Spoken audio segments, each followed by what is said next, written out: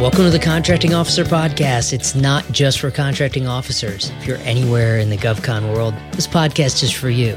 We're giving Kevin a break today and welcoming special guest Shelly Hall, who's been on the podcast many times. Shelly is a contracting officer with decades of experience and a Skyway team member. We're talking compliance with the Equal Employment Opportunity regulations and how the contracting officer checks on compliance as one of the last steps before a contract award, and why industry should make sure they are compliant. This episode is brought to you, of course, by Skyway Acquisition. Check skywaymember.com for more information. Let's get started with my conversation with Shelly about pre-award clearance. We've talked about pre-award surveys before. That was episode 79. Today, we're talking about pre-award clearance, which sounds similar, but it's different. It is absolutely different. This falls under the Office of Federal Contract Compliance, and it's all about the EEO laws that a contractor is in compliance with everything that covers. And it's a vast array of laws. I was amazed when I went in and looked at it. And it's required anytime there's going to be a contract or a subcontract that is over $10 million, except for construction, and they have their own process. And what's interesting is they've also added that pre-award clearance must be done on any contract, including an IDIQ contract or a letter contract or a modification that would be considered a new effort, which they believe is a new contract award. So any of those things happen over $10 million, you've got to have this clearance before you can award the die. All right, we'll dive into this. First, I want to give some acronym support. You said Office of Federal Contract Compliance. Sometimes you see that as OFCCP.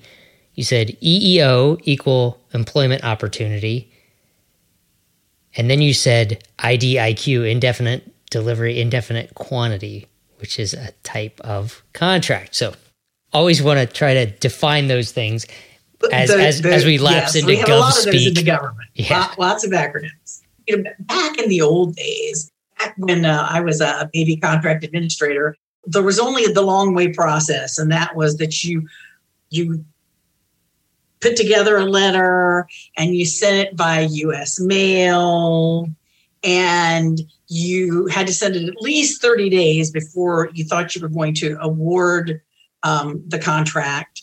So you've done all your work, and you have to, before you can sign anything, before you can sign a contract as a contracting officer, you have to send a letter in to the OFCCP and wait maybe 30 days before you can award something. Well, and then there's a whole other set of, they have 15 days to respond.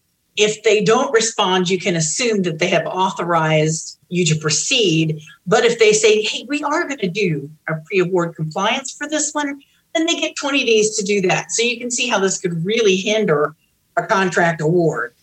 That, you need to have it out the first of whatever month, and you're not going to get there. And then if they say they're going to do a compliance evaluation, but they don't provide their conclusions within 20 days, then you can assume you're authorized to proceed with the award. But I do remember vividly the old school contracting officers that taught me when I was growing up. They said, you don't award a contract until that's in your contract file.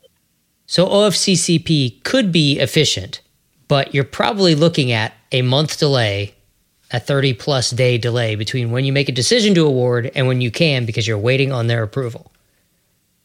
Yes. Sounds wonderfully efficient in a government way. Yeah, I mean, and again, you're talking about stuff going back and forth in the U.S. mail, because, some back in the way old days, there wasn't fax machines even. There was just, you got actual mail that you opened and put it in a contract file. So back when the dinosaurs were roaming the earth. So we go from dinosaurs to fax machines to email to the internet, where there has been a more automated way to do it. But the reason that we're talking about this today is the OFCCP has a new pre-award clearance process. Prior to award, the contracting officer can now check the National Pre-Award Registry. and this is on the OFCCP's site. It's actually Department of Labor. Oh boy, it's a long website. It's weird to read websites on here. I'll have it in the notes as well, but dol.gov/agencies/OFCCP/pre-award/registry. Anyway, you can probably just Google OFCCP National Pre-Award Registry or Pre-Award Registry, find it much more quickly. This is a modernized version of their search tool that allows all the data in the pre-award registry to be easily searched, filtered, sorted, even exported. So if you are a federal contractor and you are listed in the registry, then you have been found to be in compliance with those EEO regulations that OFCCP enforces. There's even a pre-award guide on the site for contracting officers that runs them through the process.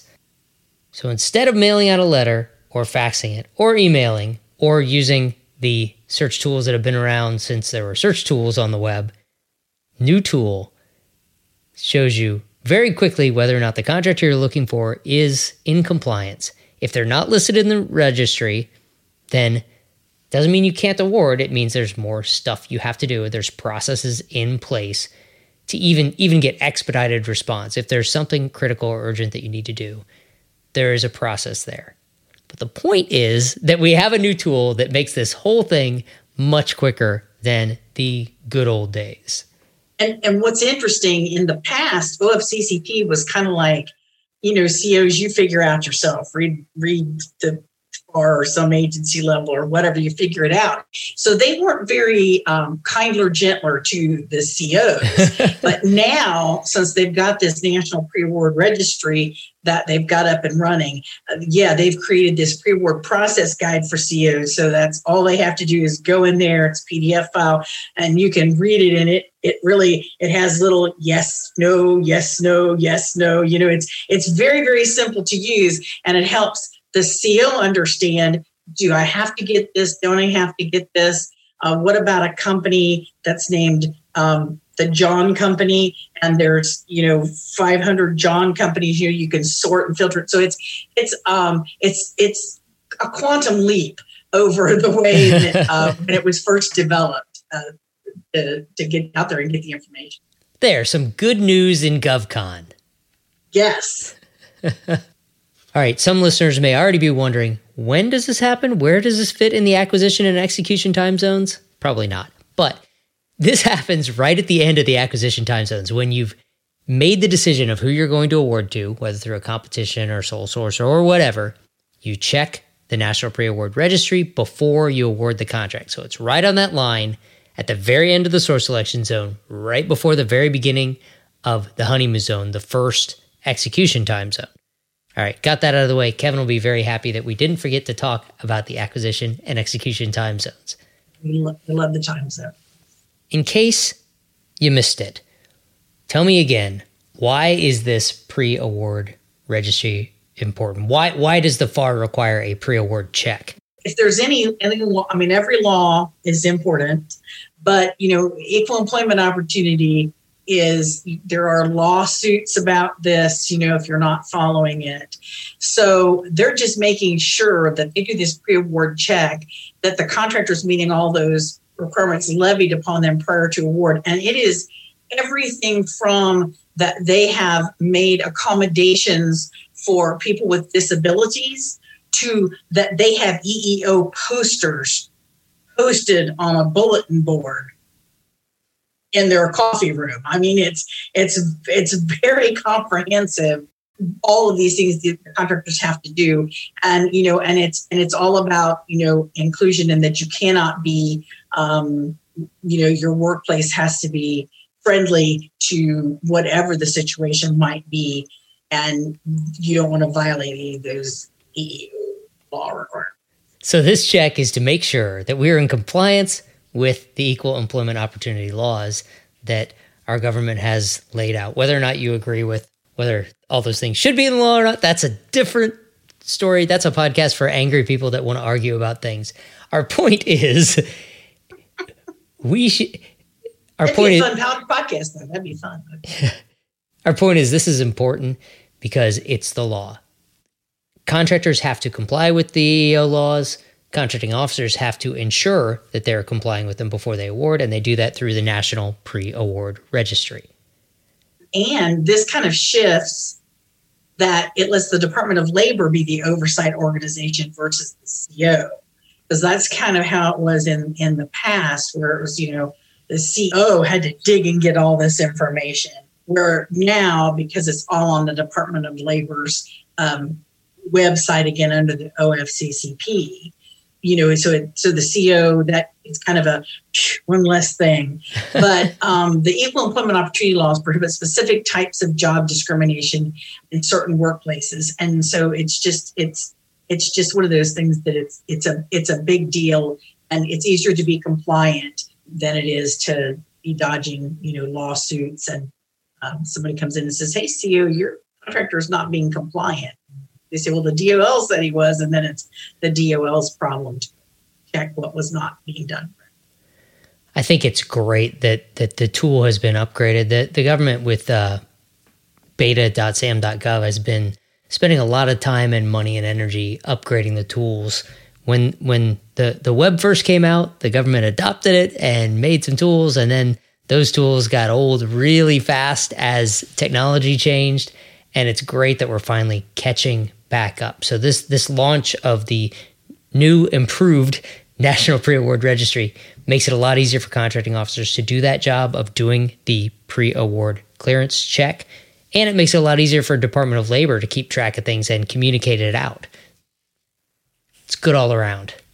It is. It's good for everybody. It's even good for industry. First, make sure you're complying with the EEO laws. You can't be awarded for reasons besides you should comply with that. It's a good thing. If you're just worried about money and contract awards, you can't be awarded a contract unless you are compliant. So whether or not you want to do it because it's the right thing and you're a good person and a good company, or whether you only care about, I have to do it to win, either way, it doesn't matter. Do it. It doesn't make sense to not be compliant. I never had a situation, but I have talked to CEOs who had the situation where they went through the process and OFCCP said, "No, we're going to go in and do a compliance check because we've heard some things or whatever."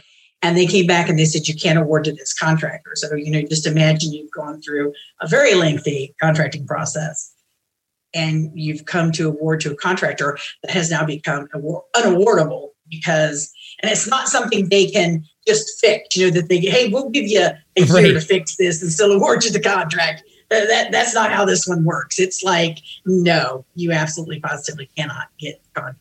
So somebody's getting fired there. I mean, can you imagine being human resources or whoever's in charge of EEO compliance, and congratulations, you won this giant award, and the CEO is very happy, and then they say, "But we can't award it to you because you missed some compliance things. You didn't submit some reports. You didn't hang the posters up like you're supposed to." Somebody's losing their job there. So it's important. Bob isn't going to come back to work Monday. He's going to be gone, or Susie or whoever. Yeah. All right. With that, I think we've summed up why this is important, why contracting officers have to do this check, and contractors, you cannot receive an award unless you are in compliance. The new system is much more user-friendly than the old system. And like you said, it's great that OFCCP has provided some process guides right there on the site to help contracting officers wade their way through this thing. Yeah, and it's just overall, it's one of the good things. Like you said, we have, sometimes they implement things that are not so good, and we have to live with them. But this seems like a good thing. And I did some research because I was kind of curious. I was thinking, well, if I'm a company and I'm bidding on my first government contract, can I just call OFCCP and say, "Hey, come on down. Come on down and check me out." Right. And you can't. That's not how it works.